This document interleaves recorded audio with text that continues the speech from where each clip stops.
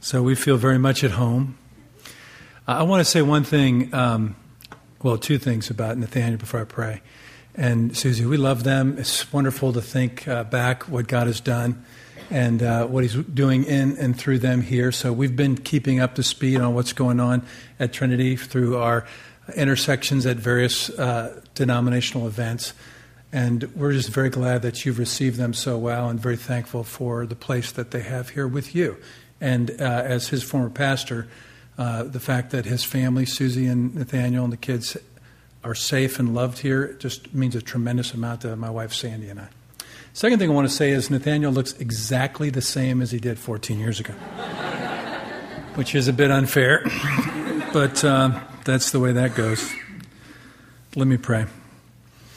Gracious Heavenly Father, I ask your mercy and I pray you would listen to us as we plead with you to speak by your word and then give us ears to hear, that we might be instructed on what you have for us and how we might live with you and what we might expect from you. Pray in Jesus' name. Amen. Well, this passage is really remarkable at a number of levels. You'll notice that I started a little bit before the actual events of the storm in that passage, and there's a reason for that. Because if you look at what happens just before the passage that's most famous, it's ending a section, and with the end of that section of the teaching of the parables, we can start to see the outline of the apostles' perhaps expectations about what it was going to be like to be with Jesus. And so what I would imagine, at least of myself if I were among them, I would think that I was pretty much set for life right about now. That I was with someone very important who had a special relationship with me, was giving me secret instruction, and was asking me to be by his side. And the reason that I think that way is because that's sort of what I assume about Christianity to begin with. Now, once I'm with Christ and understand Him and know what God's doing in the world, well, I should be okay. But in short order, they're not going to feel okay, and they're not going to feel like Christ is with them. They're going to be afraid and disappointed in their Savior. And maybe that's where you are today or have been. It might likely be where you find yourself in the future. Before we get to look at the structure of this passage, I want to tell a story about a friend of mine's father who in the 80s surprisingly sold his business at about 55. And I asked him why. And he said, well, someone offered me a lot of money, and I found out that I could be financially secure and all my children could be financially secure for all of our lives. So I took it. And I said, well, that's a really good reason to sell your company. And I want to return to him because the man actually had a profound influence on my life in a lot of ways. But I want us to have that understanding in financial terms of what we might assume is the case when we're this close to Christ, that we're going to be okay all the time. So let's take a look at where those assumptions might have come from for these apostles, for these men. And we can see it in three areas of confidence. The disciples' first confidence is the confidence of private instruction, what we might call secret knowledge. Listen to this in verse 34. He did not speak to them without a parable, meaning all the crowds, right? But privately, to his own disciples, he explained everything. Now, what's just happened is Jesus has just told some of his most famous parables to a large crowd. And we study these parables. They're part of the culture and language of Christianity for thousands of years. But what happens is after he teaches everybody in these general terms, and this is recorded in the other Gospels too, he looks down at his disciples, the 12 and some others, and he gives them special instruction.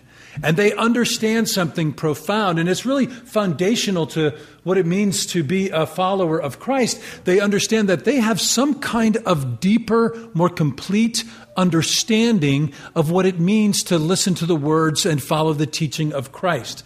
That the whole world might know something of his parables, but his people understand their significance because they've been taught. What we find in Matthew chapter 16, remember what he says to Peter, it's not flesh and blood that's taught this to you, right? But my Father in his heaven has made it known. In John chapter 17, Jesus prays and he says that the mark of his disciples is that they received his word. And so you can start to see at the very beginning, the entryway into this safe place to live with Christ is that we understand the significance and the import of his instruction. In fact, at the very core of the Great Commission for these thousands of years is to teach them, who knows the rest, everything I have what? Commanded them. So that's the first mark of a disciple. As a matter of fact, there's a few of us in this room who have an awesome degree with an awesome name called a Masters of Divinity.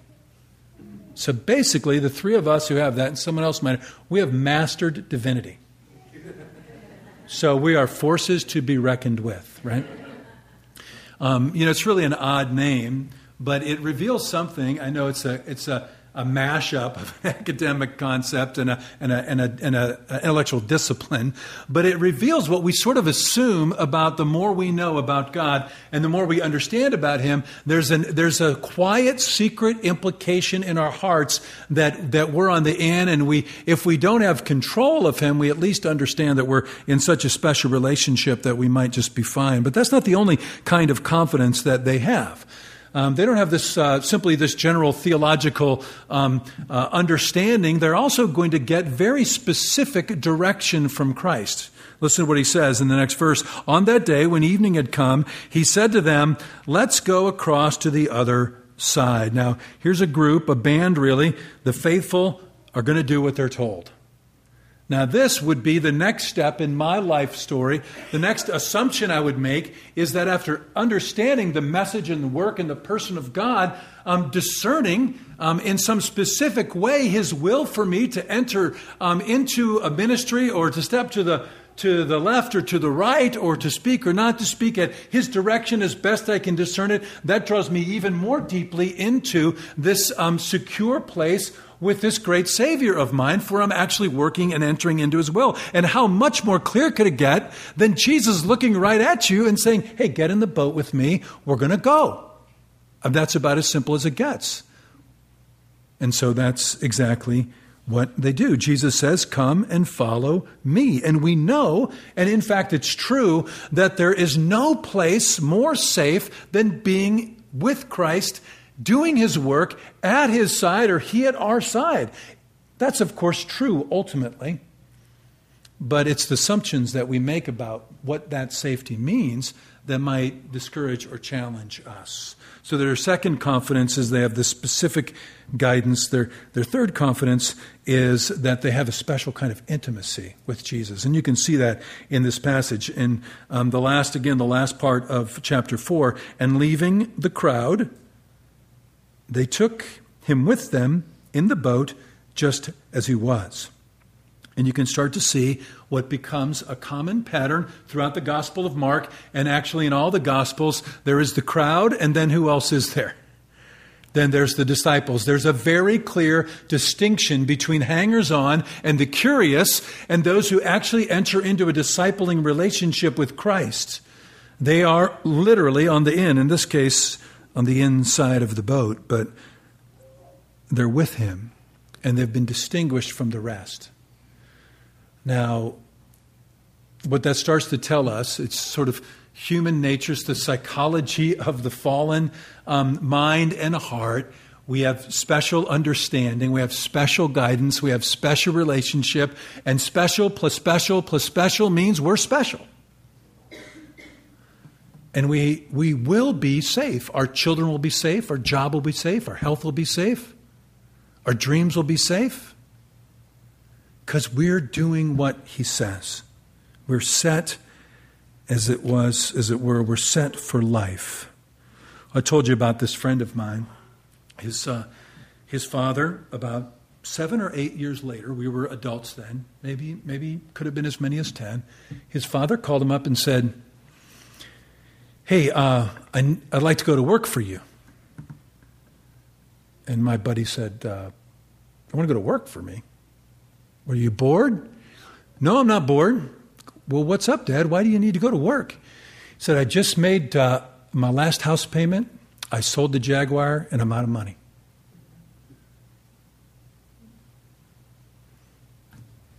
in 7 or 8 or 10 years, he had nothing left.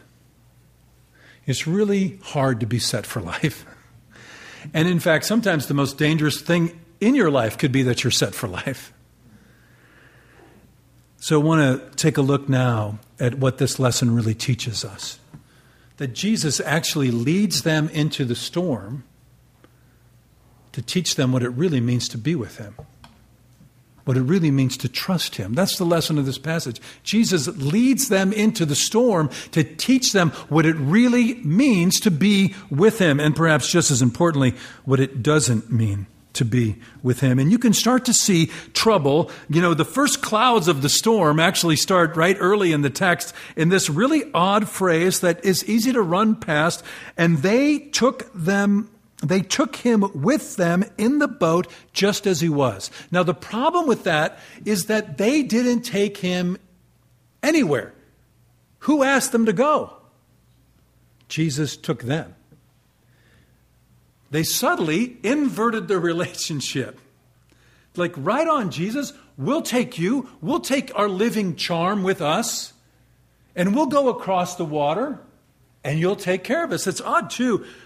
Just as he was, that's a very enigmatic. What does that mean? Do you say that? You know, the pastor said, come over, so we took him over to his house just as he was? You wouldn't speak that way. Well, it's just as they thought he was. It's a shadow of the fact that they didn't really understand who he was. And they didn't understand the nature of the relationship, that he was taking them. They weren't taking him anywhere. That he was someone greater than they imagined. And they would soon find out. So let's take a look at what happens at the storm. We'll see that they're overwhelmed by their circumstances and they're underwhelmed by their Savior. So what happened soon is this great windstorm broke open and breaking waves into the boat. So the boat was already filling up. But Jesus was doing something impossible in the stern. He was asleep on a cushion. Now, think about the reality of what's going on here. These are men who made their living in a boat. These are men who are not going to be intimidated by a small squall. You know, they know how to handle strong winds. They understand how to navigate and manage and stabilize and steer a boat. This storm, which actually we're told is a great storm or a mega storm, and that word's going to be important in the passage as we move along, this great storm freaked out mariners. And you can imagine what they did. They looked at the storm. They saw it coming. They probably weren't too worried. Not only did they have Jesus, but this was an area of competence for them. They knew how to handle this boat. They knew how to handle the Sea of Galilee. They know how to handle a storm. And after doing all the things that seamen would do in a situation like that, they finally came to the point which most of us come to in our trials. After we run out of our own resources, we realize we're in deep trouble. We've used our money, we've used our smarts, we've used our relationships, we've used technology, and we still find ourselves swamped. Especially in the Bible, whenever you're reading in the Bible about trouble in water, it's not a good thing. Because ever since the flood, the image of water in Scriptures is an image of impending judgment. It's not a good thing. There's a lot of bad things happen in the water and in the sea in the Bible. And it's a profound image of the judgment of God. And what's happening is these men, the whole world, the center of their world, the area where they're most competent, has now become too big for them. And we can rightly assume that the one who would soon calm the storm knew the storm was coming and led them right into it. But that's not the only challenge that he provides for them. They're overwhelmed by their storm, whether it's loneliness or cancer or loss of job or anxiety or divorce or whatever those storms are. But they're also underwhelmed by a Savior who is completely disconnected from the reality of the crisis that they're facing. He is so profoundly disconnected that he seems absolutely unaware of the danger that they're all in. He's doing something that's impossible, endangering, careless, and angering. He's ignoring the acute, overwhelming, near-death experience of his own people. And I would imagine that many most, maybe even everyone in this room understands exactly what it's like to pray to Christ in your crisis while you are sure that he must be sleeping in a stern somewhere, unconcerned about what is overwhelming you. The sleeping Christ is a careless, failing, confusing Savior. And it's an ancient, if I might say, problem with God. Listen to Psalm 10. O Lord, do you stand far away? Why do you hide yourself in times of trouble? Well, the hidden God, the sleeping God, the unresponsive God is really now become the most challenging part of this storm, isn't it? They followed him. They followed him into this boat on this day after being revealed that they have a special kind of relationship with him. For what good? For what purpose? You know, there are thousands of boats on thousands of seas around the globe that are doing just fine, but this one with the Son of God in it is about to be swamped. It just makes no sense. You know, Sandy and I went to Seattle in 1995, and we were looking for a new call after planting a church in Indiana, and we chose these words from Psalm 121 as the anchor as we looked for what God would have for us. I lift my eyes to the hills. From where does my help come from? My help comes from the Lord who made heaven and earth. He will not let your foot slip. That's going to be important because while we were in Seattle, considering coming to the church that we went to, on the very first full day we were there, I was leaving the church and I turned around to have a conversation, I think about a car we were using or something, and I stepped back on a broken sidewalk and just destroyed my ankle. And made a big scene, and, you know, I didn't scream because I'm too manly. I did pass out for a brief moment. But and so there I was a moment later in the basement, you know, having caused a little bit of a scene with my ankle, you know, it was fine. It was just a sprain. But ankle's ballooning up like a grapefruit. And I'm looking at Sandy and I'm thinking to myself, hey, does this mean we're not supposed to come here? Because we got that whole verse about the foot thing. And we had this kind of thing covered. Well, I'm a little dense. We've been there 18 and a half years. So if that was, God's going to have to do a lot more to my foot to really get through into my head. But it did challenge the assumption that we had that if we did it right, if we stayed close, if we understood, we would be fine. And you know, that was the very first and the least amount of pain that ministry has caused me in 18 and a half years. And I'm sure I've caused pain there as well.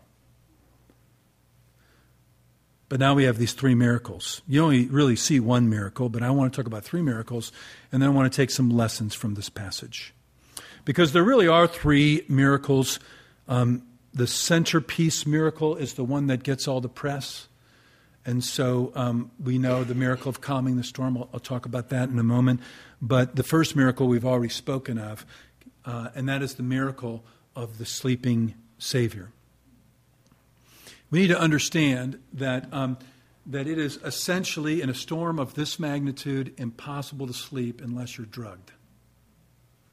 And this is a ship that's becoming swamped, that's probably in pretty high seas. You know, the Sea of Galilee is 696 feet below sea level.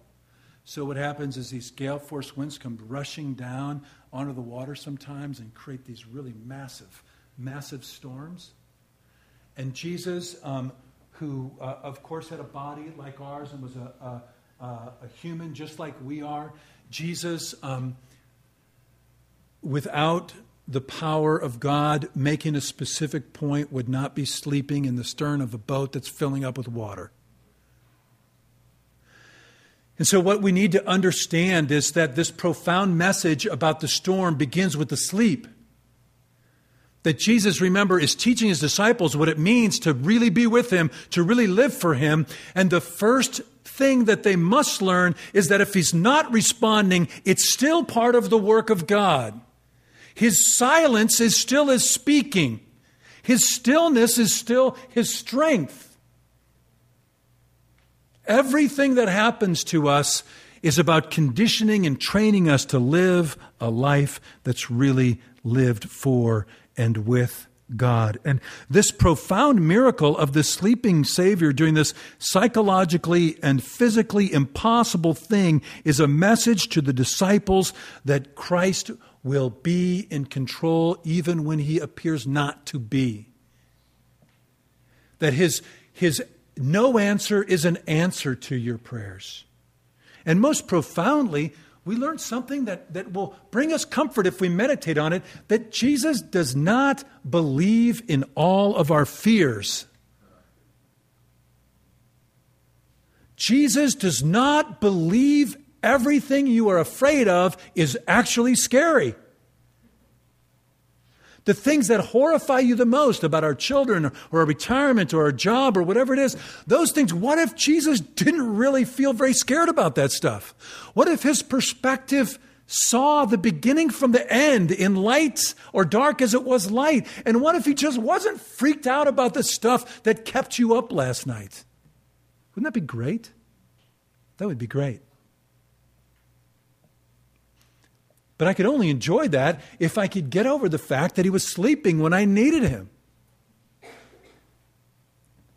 If I only understood that His non-answer is His answer, and His stillness is His strength, and His silence is His speaking.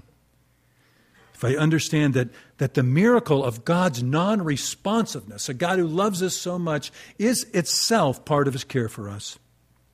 That's the first miracle. The second miracle is the big one. The second miracle is that He calms the storm with a word, with a rebuke. He orders peace. He commands this great quietness, another greatness, a great still on the water. The implication is clear that there's a special kind of silence and stillness to the water, a completeness. Once Christ does answer, He answers profoundly. I don't want to spend a lot of time on that miracle. There's much to be said about it, but I don't actually think it's the main point of the passage. Of course, the Son of God has been displayed as capable of changing the order of the created universe at His will, and we praise Him and worship Him for that. But that is actually meant to get their attention for something else. I'll put it this way: we have 3 children. We became empty nesters in 6 months in the last. Like from July this year to January, boom. After 20 million years as parents, we don't know what to do with ourselves. But when we did have our sons at home especially, they would have earphones in, right? And they would attempt to have conversations with us with their earphones in. And we would not accept that. But also, once we would look at them and we would start talking and they would look up and I would be like, earbuds, man, get them out. They would literally do this. So now there's 2 of them, right? They would take one out and then they would graciously give their father, who feeds them and gives them life and tames the universe around them when they're children so they don't die. They would generously give me 1/2 of their attention. For which I was sure I was supposed to be thankful. And of course, we would tell them to take out both the earbuds, and they would roll their eyes and think about how demanding and how unfair it was and how tough their life was. Well, what Jesus has just done is He's done what I believe He wanted to do all along, which is He got the earbuds out. And He got their attention, and now they had to rethink everything. Fundamentally, they had to rethink who He was, who this was that they brought into the boat with them just as He was. Well, just as He was turns out to be a whole lot more than they thought He was. They had to rethink now that they could hear and see all the assumptions that they had made about His sleep. And we'll talk about their gentle approach to the Savior in a minute. For the third miracle is that they become afraid of Christ. They had a great fear the third time the language is used. They became afraid of Christ. Now, we think maybe we shouldn't be afraid of Christ. Christ is gentle, meek, tender, loving, patient, kind. True. But he's also the ferocious Son of God who can speak the sea into still silence in a moment. And if you understand him, you will be afraid of him. And actually being afraid of Christ will make all the other things you want to be afraid of seem not so intimidating anymore. The greater Christ is, the smaller cancer is, the smaller loneliness is, the smaller losing your job is. It's not as if these things aren't important and don't bring us fear. Christ is compassionate. His Father knows that we're made of dust. He remembers how we are, but he also knows that his Son is greater. His Son is bigger. The transference of fear from the storm to the Savior is the third miracle, and it's a profound transition from the assumptions that they made when they decided so generously to take the Son of God with them wherever they were going. This transference of fear is the final miracle, and really, that's what it means to follow Christ. Look, I assure you that when I face a challenge, I will be afraid of my challenge. We all have things that are overwhelming us or threatening too soon. And my message to you isn't that Jesus doesn't understand that. My message to you is that Jesus may not be afraid of it. And he would have you know that he is bigger than anything that's around you. Trust him in his silence. There's some lessons here about fear, and we'll close off with these applications. And the first is that faith wakes Christ up. Even when it's not very good faith. Listen to what. Remember that these sailors would have undoubtedly done what sailors do when a storm comes up. I don't know. There's Navy personnel here. You know what you guys and gals do. I don't. But whatever that stuff is that you do, that's what they did. Am I getting too technical for the non-Navy people here? Whatever you do, they did that. And then it became too great for them. And then they saw that Jesus didn't care, and then they called him out. This faith still wakes up Christ. The storm doesn't wake up Christ. Prayer wakes up Christ, even pretty pathetic prayer. Like, you don't even care about us. You don't care. You're not paying attention. That stirs him. So he will wake up. You cry out. You keep crying out when it doesn't seem like you will. Maybe cry out with those prayers in the Psalms that you wonder why they're in the Psalms, because they seem so awkward with God. Faith wakes Christ, and faith fears rightly. Won't spend a lot of time on that because that's really the point of the passage, which I just mentioned, that faith sees Christ as increasingly uncontrollable, but in control. That faith sees you on a journey with Christ, not Christ on a journey with you. That faith understands that although you take him just as he is, you really don't understand the profound capacity and measure of who he is in all of his glory. And faith fears rightly. Faith fears Christ. More than dreams, more than workmates, more than friends or sickness or divorce or childlessness. Faith makes Christ bigger. Although faith trusts also in the goodness of God before it trusts in the power of God. So the lesson should be that if you are with the Son of God, if he's was rich and became poor, if he didn't consider equality with God something to be grasped, if he took on the form of a servant, if he came all this way, if he died for you, you have been shown unequivocally that God is good, and that's enough. Trust the goodness of God before you trust the power of God.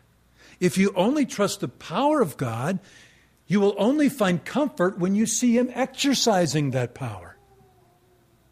If you trust the goodness of God, you can find comfort when it appears to you that He's asleep. Trust the goodness of God, not simply the power of God. Two more.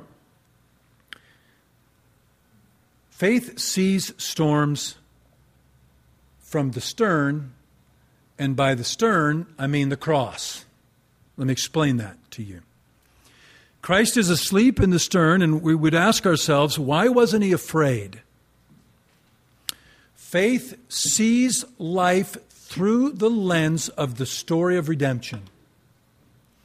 We do know why Jesus wasn't afraid of the storm.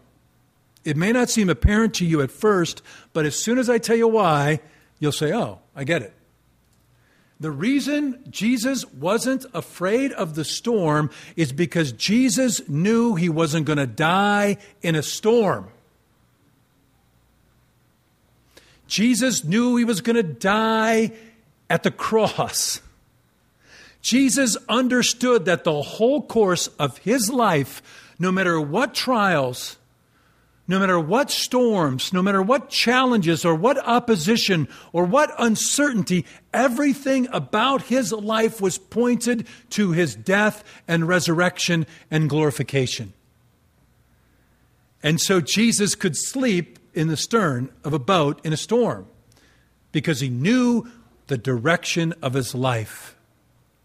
Now let me tell you this, if you're in Christ, as we saw today in Romans chapter 6, if you died with Christ, what do you know? You'll be raised with Him. We see our lives too much in the narrative of our own telling. In the story that we start to set up when we become young, maybe in our 20s, we build and we make decisions and we know it's going to be like this, and the marriage will be like that, and the work will be like this, and the children will be like that, and it will all be perfect. And we tell a story. And when that story becomes challenged, we become afraid. But you know that passage that sadly sometimes we get offended when people quote it to us? All things work together for the good of those who love the Lord and are called according to His purpose. That's your narrative. You have been swept up in the vortex of the death and resurrection of Christ, and whatever storm you are in, whatever challenges you face, whatever fears are around you, nothing will take you off that course in Christ. See the storm from the stern, and by that I mean the cross. Think about everything that happens to you, not in the story you're telling, not that you brought God with you in your boat, but that God put you in His boat. And remember finally this last lesson. It's been my experience that Christ calms more hearts than storms.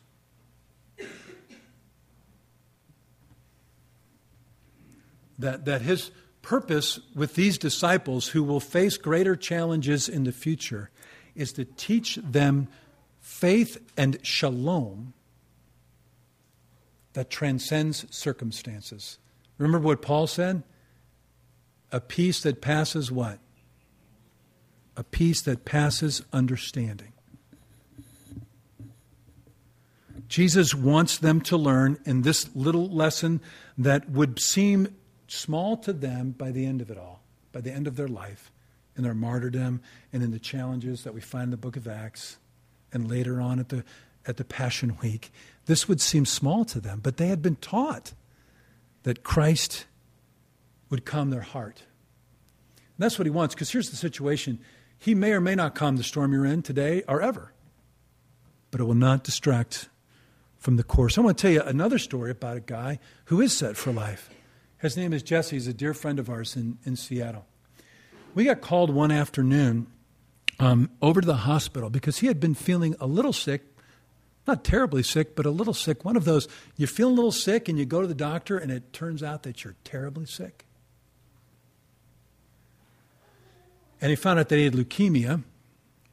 And he called us over there, and I said, we ministered to them and prayed with them.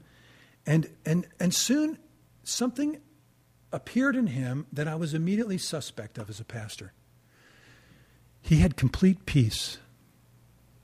So as a pastor, I'm thinking to myself, he's not grasping the magnitude of this. This is obviously superficial. I mean, really, my job is to help stir this up a little bit so that he can come to terms with what's really happening, because this kind of pseudo-faith will never work. I said, well, how are you going to handle work? He said, well, I hadn't told you this yet, but I just decided last week that we were going to have to close our business. Like, okay. Found out later on that Jeff didn't have any insurance and needed to take $5,000 worth of medicine a month to stay alive. That was 5 years ago. He's doing well now in terms of health. It's under control. And I'm telling you, I've been up close with that guy. He's never blinked. His shalom has never left him for a moment. He's got 5 children, actually. They have made it through the love of the church and the love of God's people and on a shoestring and moved a couple times. And the guy is annoyingly peaceful. You really kind of don't want to be around him, because it starts to challenge you and your little reign that you're dealing with. He's found this lesson out. 5 years, this is the real thing. God calmed his heart, not a storm. And that's what it really means to follow Jesus. Let me pray.